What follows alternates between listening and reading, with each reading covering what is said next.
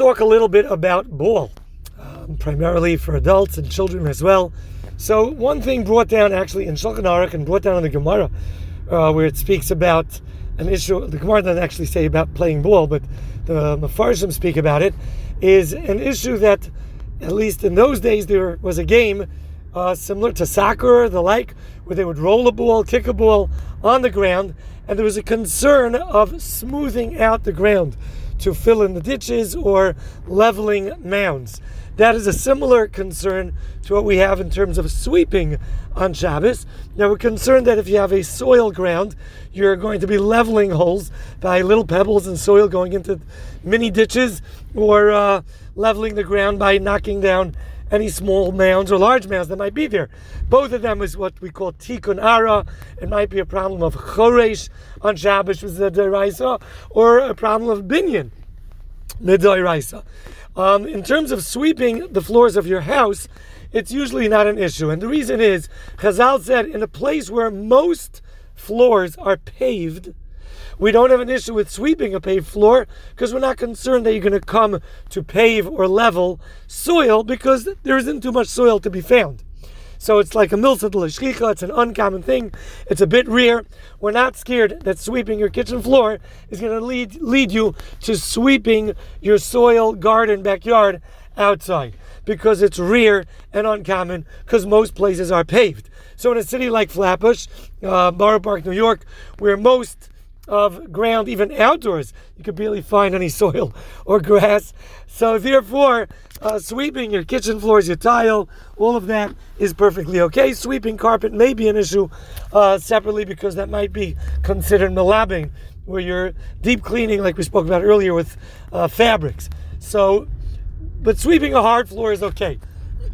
Therefore, playing kugelach or playing soccer, rolling around the ball, etc., on paved surfaces will not come with a gzeira, decree, that you might come to do the same on a soil.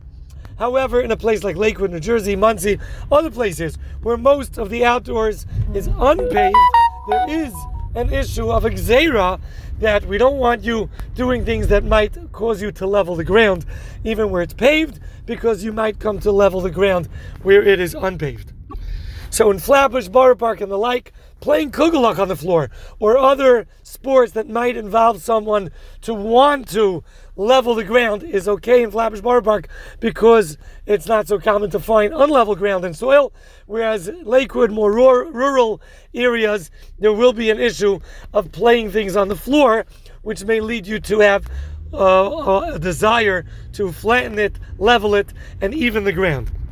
When we're talking about playing ball not on the ground, you're not playing kugelach on the floor, so then there's no question, there's no issue of concern that you might come to level anything, and then there are other things that come to mind. So number one, of course, is the issue of carrying. If you're in an Eruv or in a private property where it might go out of the Eruv, you have to be aware of that.